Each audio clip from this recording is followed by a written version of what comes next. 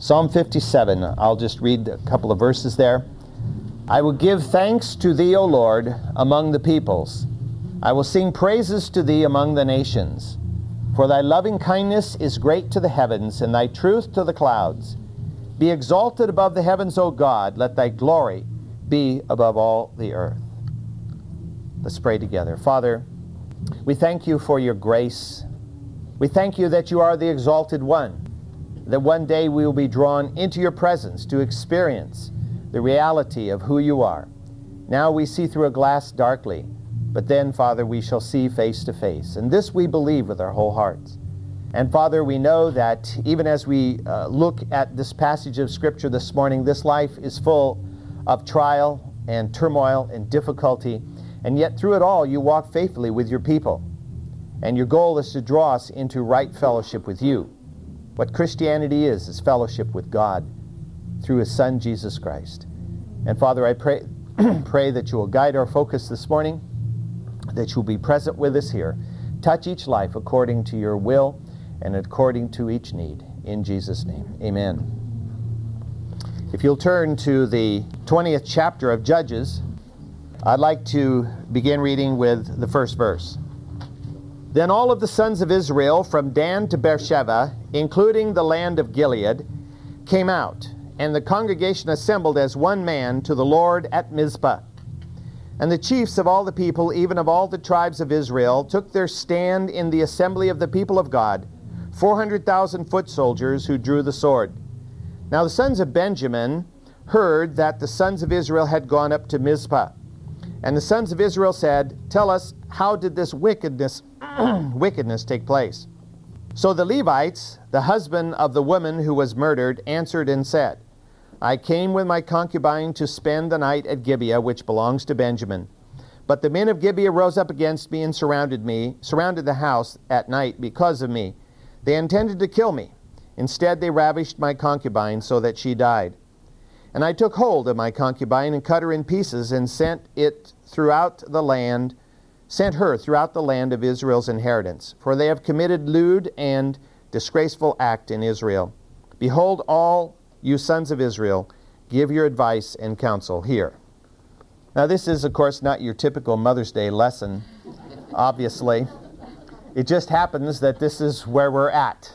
And every passage of Scripture has a message for our hearts.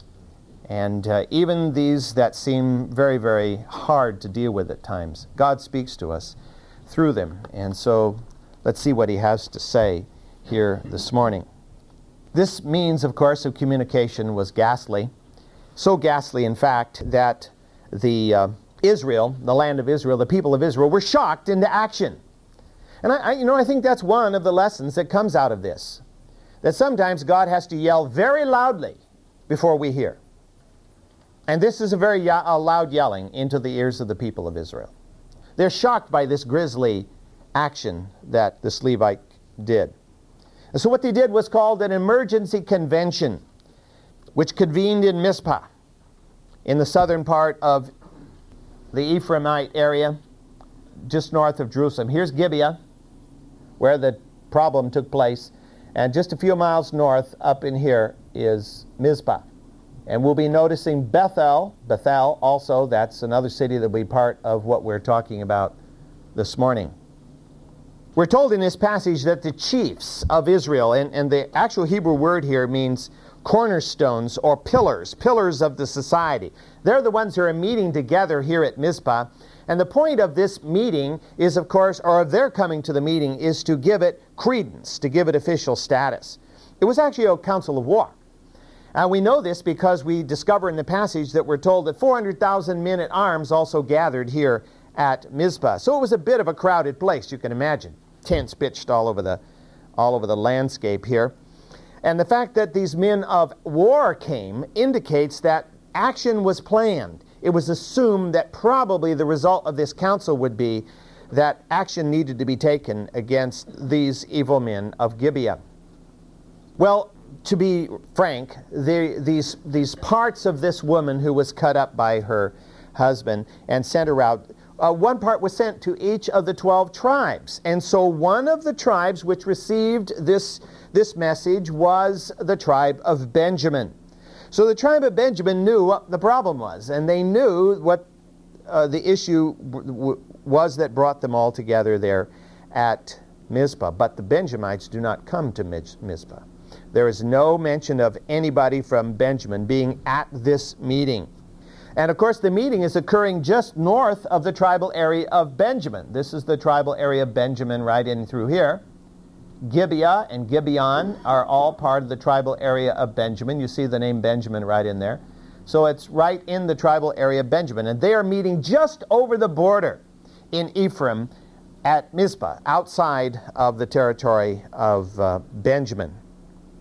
So obviously, and we discover from the passage that Benjamin knew something was going on, because in the third verse of this passage we read in the parenthetical statement, now the sons of Benjamin heard that the sons of Israel had gone up to Mizpah. Of course they heard. They'd received the message to themselves. What happens is we have something like a grand jury or a great tribunal which is meeting here to hear the word of the Levite himself. They had gotten this grisly message, and so they're gathered together to hear the actual testimony of the Levite himself. And so that's what this passage, of course, repeats. He tells the story of why he was at Gibeah. Why was he in this town? Because this wasn't his hometown. He came from the hill country of Ephraim.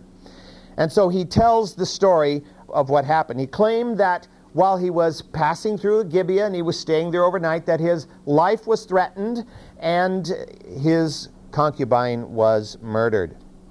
Now what you read in this passage is he declares that they have committed a lewd and disgraceful act within Israel.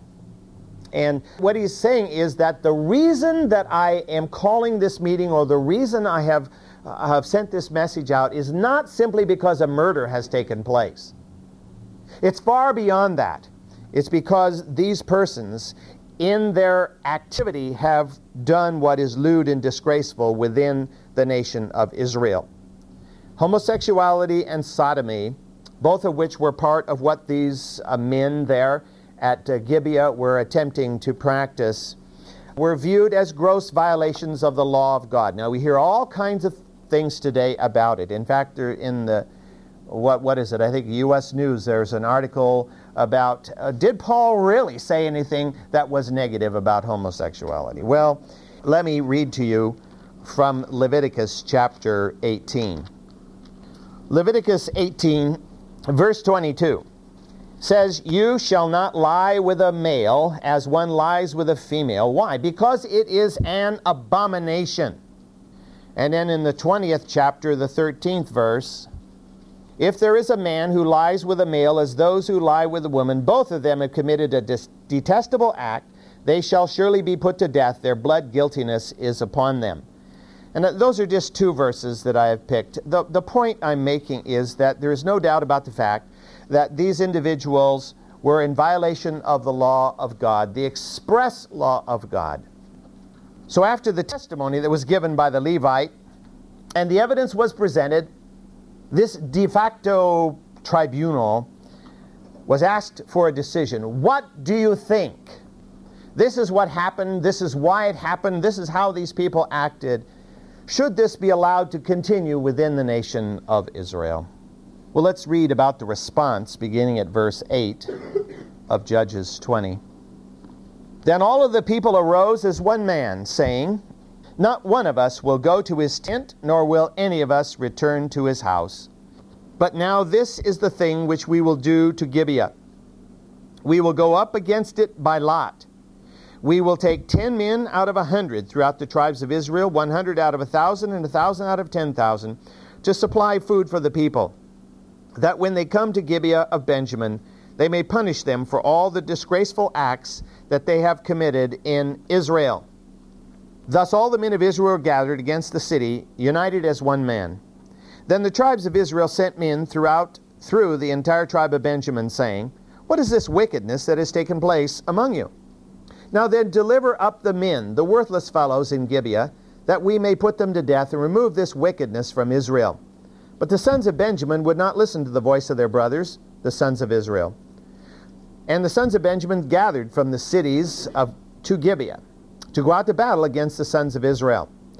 And from the cities on that day, the sons of Israel were numbered 26,000 men who draw the sword, besides inhabitants of Gibeah who were numbered 700 choice men.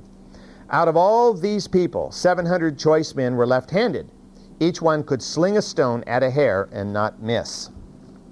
The result of the Levites' testimony, the elders proclaimed that wickedness existed within Gibeah, and this vileness had to be dealt with. They had to be punished. 400,000 men of war have gathered, and these 400,000 men of war are authorized to carry out this procedure, this surgery within Israel, this cutting out of this cancer. Because if the cancer was allowed to remain unpunished and unnoticed, it will begin to spread and would destroy the whole nation. We're told in this passage that certain of them were to, 1,000 out of 10,000 were to act as the supply individuals. And so of the 400,000, we've got 360,000 who are actually going to be in combat, 40,000 who are going to serve behind the lines as the supply personnel, as they might be called. But first, you'll notice, they don't just rush into action here. The first thing they do is they send a message throughout all of Benjamin. They go throughout all of Benjamin and they say, what is this? What is this you have allowed here? Will you deal with this issue that's in your midst? They wanted to avoid military action if possible. They wanted Benjamin to deal with their own problem. They were invited to arrest the sons of Belial, which is what they're called in the passage, and turn them over to the Israelite force that they might be dealt with according to the law. Foolishly, however, we discover that the Benjamites decided, no, we're not going to do that. We're going to defend them because this is our territory, these are our people, and we will defend them. And so what was going to be simply a judicial action turns into intertribal war. Terrible kind of war. Not that there's any nice kind of war, but it seems that civil war is more vile than any other kind of war. The Benjamites undoubtedly believe that the other tribes are acting high-handedly. How dare you tell us that we must deal with these people? What business is it of yours? These are our people. They live in our tribal territory. Why didn't you just send a group of elders in to instruct us, to tell us about this problem and let us deal with it? Why did you gather together 400,000 strong, intimidating us and threatening us and telling us what we must do? The reason this could be seen as a viable option to them was the fact that the tribes were all independent. We're not talking about an Israelite nation. There was no king in Israel. Israel was not a homogeneous country. It was a heterogeneous country made up of 12 separate tribes that were sort of in a confederacy together, but they were not linked together by a solid bond, of political bond anyway. They were supposed to be linked together through God. God is their sovereign, and they were supposed to serve under him, but they weren't doing a very good job of that. And so the tribe of Benjamin said, hey, what business is it of yours? This is our problem. It's our territory. You've got no business interfering in our internal affairs. Well, you know, as tragic as this account is, I think that the men of Benjamin thought that this was much ado about nothing. After all, there was no intentional death here. They didn't try to kill this woman. And after all, she was only a concubine. No big deal. Now, of course, to us today, we say a person's a person. But in the society of that day, that was not the way they thought. I don't think that the people of Benjamin saw the frightening parallel to the account of Sodom in the 19th chapter of Genesis, which we read last time. And as my wife pointed out very interestingly after class last time, 19th chapter of Judges is where this account is. The 19th chapter of Genesis, well, I don't know. Probably no significance to the 19 there, but it is interesting. I don't think they saw that as an issue, because how did God deal with Sodom? You know, fire and brimstone down on them and destroyed the city. The Benjamites, we discover in this passage, were able to muster an army. And they were able to call together 26,000 men, plus 700 men from the city of Gibeah itself. Well, if you think of the fact, the city of Gibeah had 700 choice men. This would mean men in the right military age. And if you figure, well, if they have 700 in the right military age, what was the total population of the city? Well, the total population of the city would have been probably between 5 and 10,000. So it wasn't a tiny little town.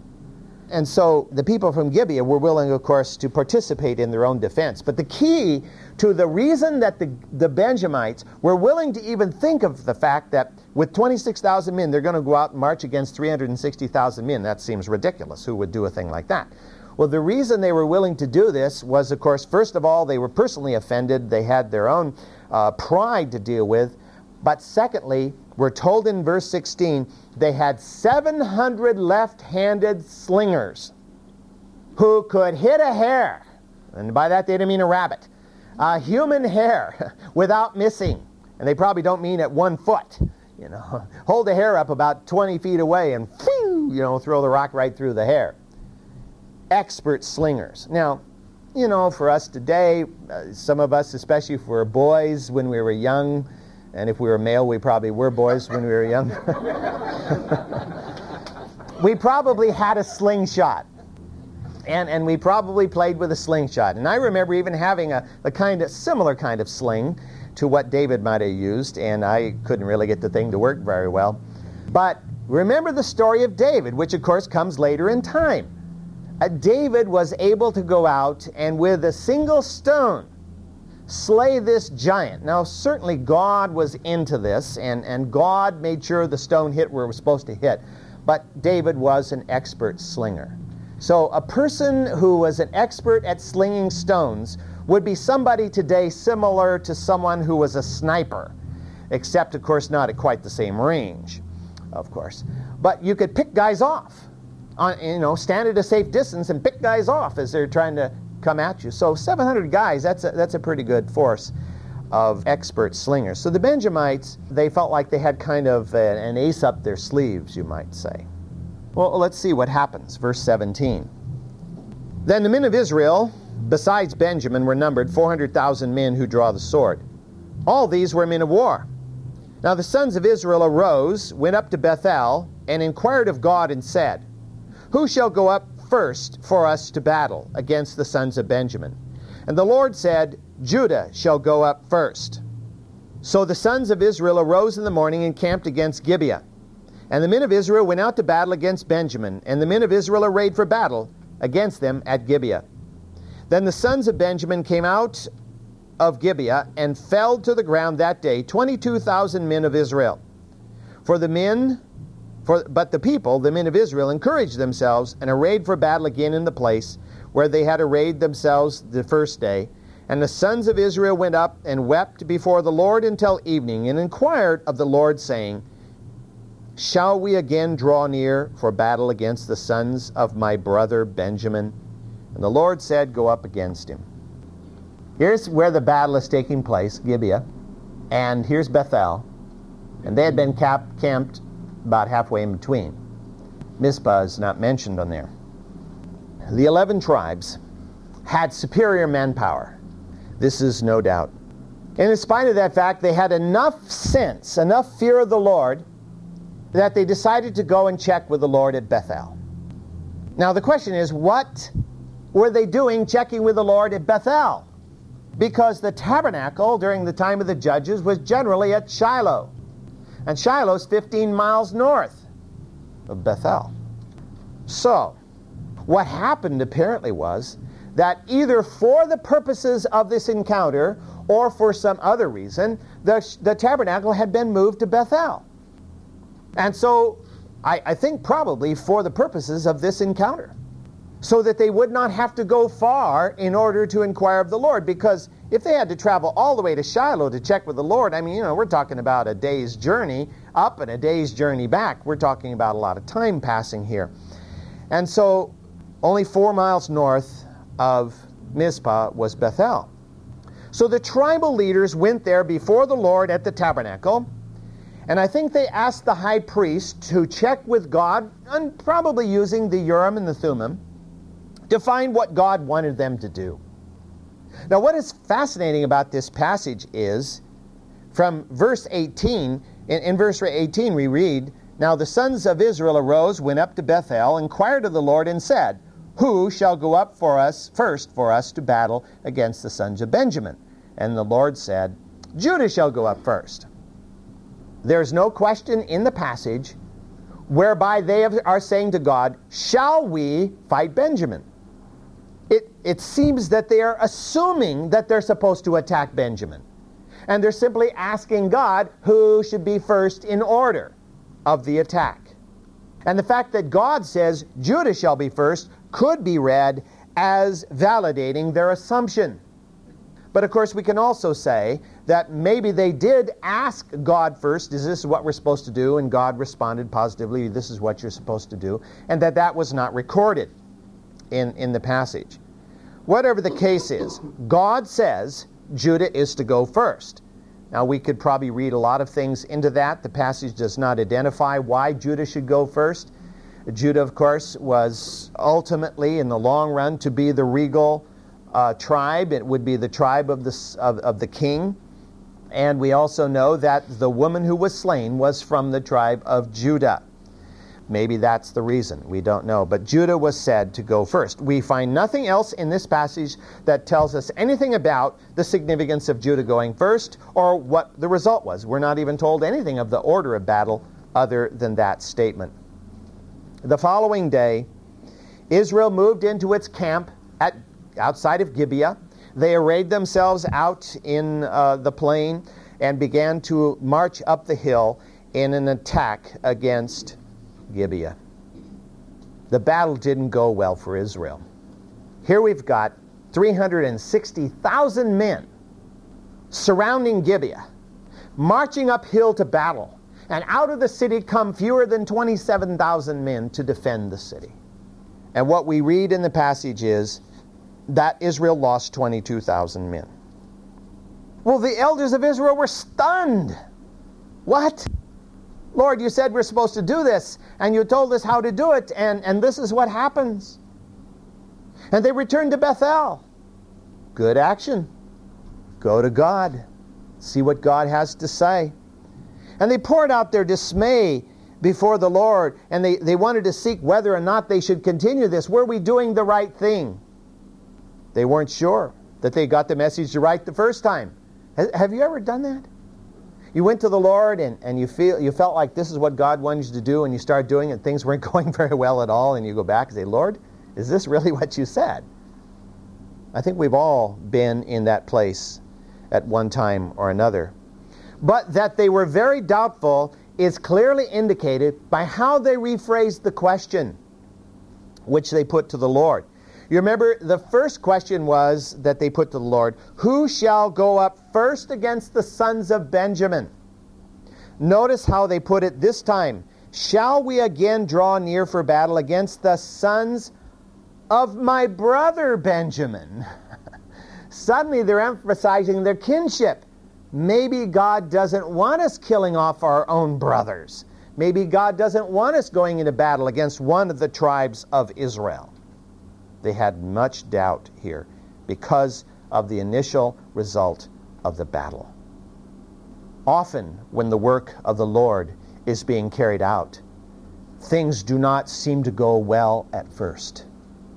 I'm not going to say this is a principle, but it turns out often to be a reality. I'm reminded of the Christian Missionary Alliance when it was first begun. Its first action was to send 5 young men missionaries to tropical Africa, and within 1 year they were all buried in the ground. You might say, well, I don't think God wants us to do this. God did want them to do that. They were the first fruits, so to speak, I guess you could say.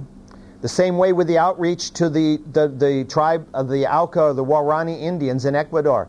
The 5 missionaries who first made the initial encounter there on the ground were all murdered by those people, and yet because there was follow-up, and because the wife of one of the killed missionaries and the sister of another went in and ministered to these people, that tribe turned to the Lord almost en masse. And one of the most goosebump creating pictures I remember is the son of the pilot who flew in to the Auca Indians and who was murdered that day. That son being baptized in that river by his father's killers. many years later. Can you imagine?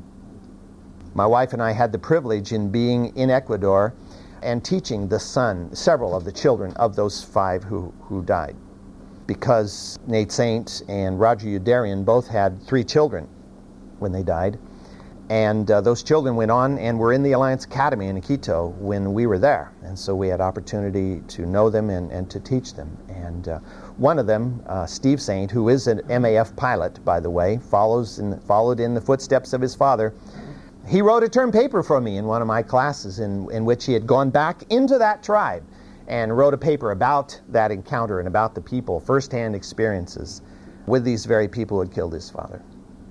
And he's gone back, by the way, in recent years and spent time with them, trying to protect them, because now that they've become, quote, civilized, they're being taken advantage of by the government and, tourists and all kinds of things. And so he's in there trying to help them.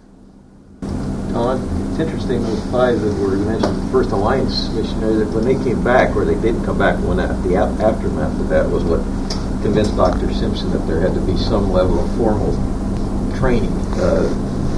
You just didn't run out, happenstance, and that in turn was the seed of our Bible college movement. That's great. Wisdom. Yeah. I know that in the past at the college, we've run into young people who have come for the first year and they say, "Why do I have to go through all this college? I want to just get out there and minister." Well, of course, it's sort of like saying, well, do you want to go out there as a butter knife, or do you want to go out there as a nice sharp knife and serve the Lord? Well, you better be honed first. You better be prepared before you go out. So I think that this particular event shocked the people of Israel. How can we put a disaster like this in perspective? 22,000 men. Now, of course, given what happens today in this world, that isn't a terribly large amount of people, because people are being murdered all the way around the world in all kinds of horrible battles and civil wars all the time now. And you think, these 22,000 men paid this price in an attempt to eliminate a cancer in Israel that up to this point had cost the life of only one woman. But of course, the principle was what we're dealing with. The principle was not just simply retribution or punishment for the death of one woman. It was the lewd and lascivious behavior that was being countenanced within the tribe of Benjamin. Put this death rate in perspective, however. 22,000 men being killed out of 400,000 would be the equivalent to the United States in World War II losing 800,000 men in a single battle, as opposed to 400,000 men over the entire war. Actually, though, I thought about this when I was dealing with this. Are there other parallels to this in history? And there are many of them. And a couple, 3 that came to mind, where a large superior force was defeated or, was held off or even defeated by a small, similarly equipped force. That happened many times in history. For example, most of us know about King Leonidas of the Spartans, where 300 Spartans stood in a pass against tens of thousands of Persians and held them off for days. 300 against tens of thousands. And then probably some of you remember the story of Hannibal at Cannae, back in the 3rd century before Christ, where Hannibal, with 45,000, annihilated a Roman army that was more than double the size of his army. And then, of course, probably the most famous of all was Alexander the Great, who in the great battle of Arbela, with 30,000 men, defeated a Persian army of 150,000 men, 5 times the size of his army. And yet he was able to defeat that army. So what happened here is not without a parallel historically, and there are other instances. Some of those instances, of course, the 2 armies weren't exactly similarly equipped, like the British at Plassey, where the British had only 3,000 and the Indians had 50,000. But of course the British also had discipline and cannons and a few other things that the Indians didn't have. Reading on in Judges chapter 20, verse 24. Then the sons of Israel came against the sons of Benjamin the 2nd day. And Benjamin went out against them from Gibeah the 2nd day, and fell to the ground again 18,000 men of the sons of Israel, all who drew the sword. Then all the sons of Israel and all the people went up and came to Bethel and wept. Thus they remained there before the Lord and fasted that day until evening. And they offered burnt offerings and peace offerings before the Lord. And the sons of Israel inquired of the Lord, for the ark of the covenant of God was there in those days. And Phinehas the son of Eleazar, Aaron's son, stood before it to minister in those days, saying, Shall I again go out to battle against the sons of my brother Benjamin, or shall I cease? And the Lord said, Go up, for tomorrow I will deliver them into your hands. Following God's instruction, Israel returned to the attack the next day and promptly lost 18,000 men. If you're discouraged after a defeat the first day, you go back and recheck to make sure you got it right. You go back the second day and it happens again. And that can be a little discouraging. That can cause one to really doubt that they were hearing from God Himself. Now, of course, physically, part of what we're seeing here is the distinct advantage that the men of Benjamin had. And I told you a little bit about this before. Gibeah is set on a relatively steep and prominent hill. The town crowned a hill north of Jerusalem there. And this city was a fairly good-sized city and probably had fairly heavy walls. And the men of Benjamin were coming out of the city down the hill to attack the men of Israel who were trying to come up the hill. Now, you all well know, historically, in almost every battle that has ever been significant in history, he who holds the high ground wins. And so here the Benjamites, they're shooting arrows and slinging stones downhill. Gravity was an ally.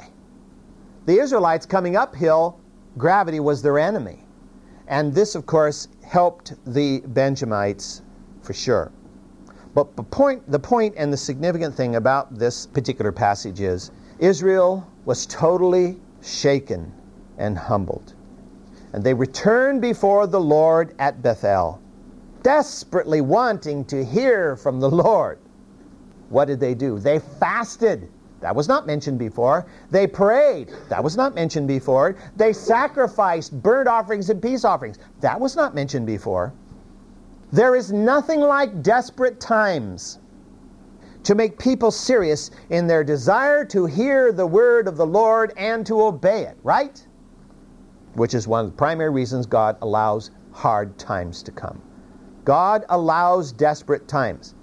We live in a day and age where many churches in America have gone the route of saying, God is a God of love. He only wants you to have pleasant time all the time. Never should you have hard times, which is totally without grounds in Scripture. Jesus said, in this life you will have tribulation. That doesn't mean we go out looking for it, doesn't mean we like it, but it simply means it happens. It happens because that's the thing that's required to make us strong in the Lord, to become strong in our faith. You read the 11th chapter of Hebrews, and you read about all those men and women of faith, and you discover none of them were born with a silver spoon in their mouths, just kicked back in a hammock and sipped lemonade all their lives and were a powerful man or woman for God.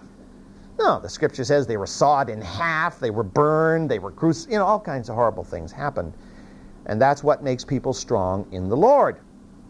The factor that probably more than anything else drove my wife and I to covenanting together, to pray together with each other every day, which we have done now for many, many years, was tribulation in our family. Our oldest daughter had decided she was going to do her own thing and sow her wild oats, and that's what drove us to do this. And as a result, it's developed a pattern in our lives which has been, God has used it. And not only has our wild oats daughter, but all of our daughters are walking with God, and we know it's of God. And these hard times, God doesn't delight in making life difficult for us at all.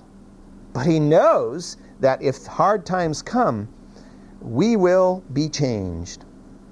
In verse 28, we have some insight into this event. We're told that the high priest was Phinehas, grandson of Aaron, high priest.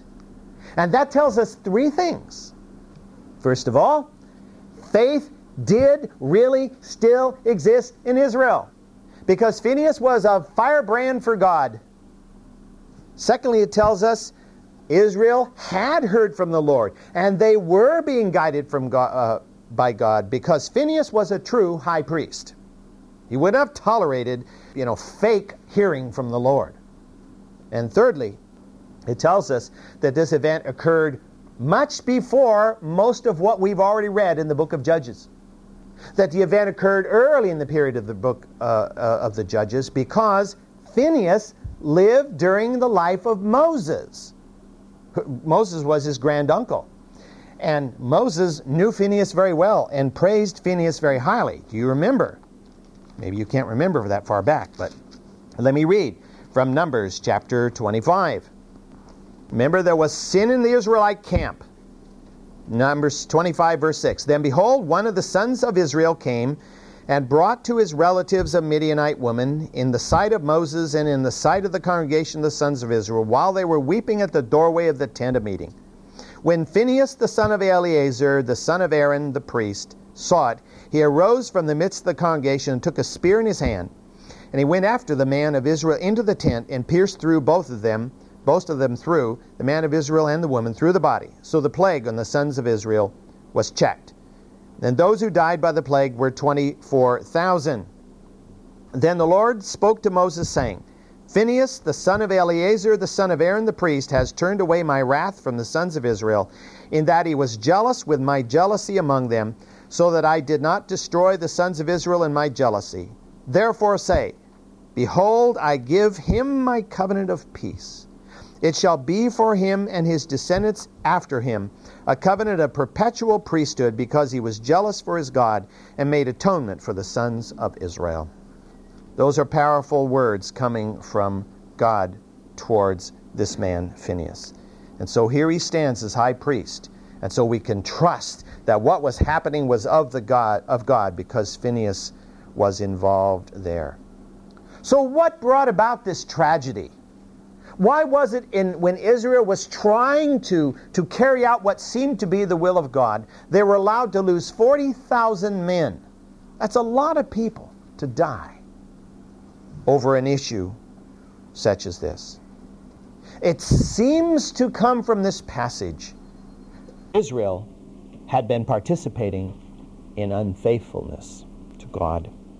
The disastrous losses brought them to their knees in repentance and spurred them to return to sacrificial worship. It seems that they hadn't been seeking God in prayer. They hadn't been making the sacrifices. They hadn't been fasting, all of which was part of the way they were supposed to live before God to ensure His presence in their lives. And God intended to root the sin out of Benjamin, but He was also concerned with the sin in Israel. And you know the passage of Scripture which teaches us that you take care of the log in your own eye before you deal with the stick in somebody else's eye. God was saying to Israel, you're hypocrites. You're pharisaical. You want to deal with the sin of Benjamin, but what about the sin within you? As I thought of that, this passage in Matthew, which you all know very well, came to mind. Matthew chapter 7, reading these first 5 verses. Do not judge lest you be judged. For in the way you judge, you will be judged, and by your standard of measure it will be measured to you. Why do you look at the speck that is in your brother's eye, and do not notice the log that is in your own eye? Or how can you say to your brother, let me take the speck out of your eye, and behold, the log is in your eye? You hypocrite, first take the log out of your own eye, then you will see clearly to take the speck out of your brother's eye. My wife and I yesterday went down to Josh Braun's wedding in Sacramento. And on the way down and back, we were listening to some tapes that we'd had for years. The title of the series was Whatever Happened to the Holy Spirit. And in one of the messages, this was John MacArthur from Southern California who was talking, and he dealt with similar ideas. And he was saying here that the Spirit of God works through people in the church to call others to account before God for their deviation from God's working in their lives. But, he said, you don't dare go up and confront someone else about their sin if you've got sin in your own life. You've got to be cleansed, and the Spirit of God has got to clean your life up before you can be used to touch another person's life about the issues in their own lives. And that's, of course, what's being said here. Don't try to peck a speck out of somebody else's eye if you got this gigantic log of sin in your own eye. And so I think what God is saying here to Israel, and has allowed this inordinate loss of life, he's saying to Israel here, I will not tolerate disobedience. I will not tolerate a lack of repentance. Why? Because God loves his people. And those whom he loves, he chastises. He disciplines, right? We all say amen every time we read this verse in Hebrews. Let me just turn to it quickly and read it to you. Hebrews 12:11. All discipline for the moment seems not to be joyful, but sorrowful. Yet to those who have been trained by it, afterward it yields the peaceful fruit of righteousness. None of us likes the discipline, any kind of discipline. But when it comes from God, the purpose of that discipline is to draw men and women back into a right relationship with him, that the peaceable fruit of righteousness might be worked out. And that's what God is doing to Israel here. That's what he's saying to Israel. And then secondly, it proves how crucial a right relationship with God is. It is more important than life itself. The characteristic glib attitude that most people have towards spiritual matters is wiped out by a disaster of this magnitude. If 1/10 of the entire force is killed, talking about husbands and brothers of others there, they can't just glibly say, oh, well, it's part of the job. No, I mean, they're driven to their knees before God. 40,000 men is more than we lost in 3.5 years of the Korean War.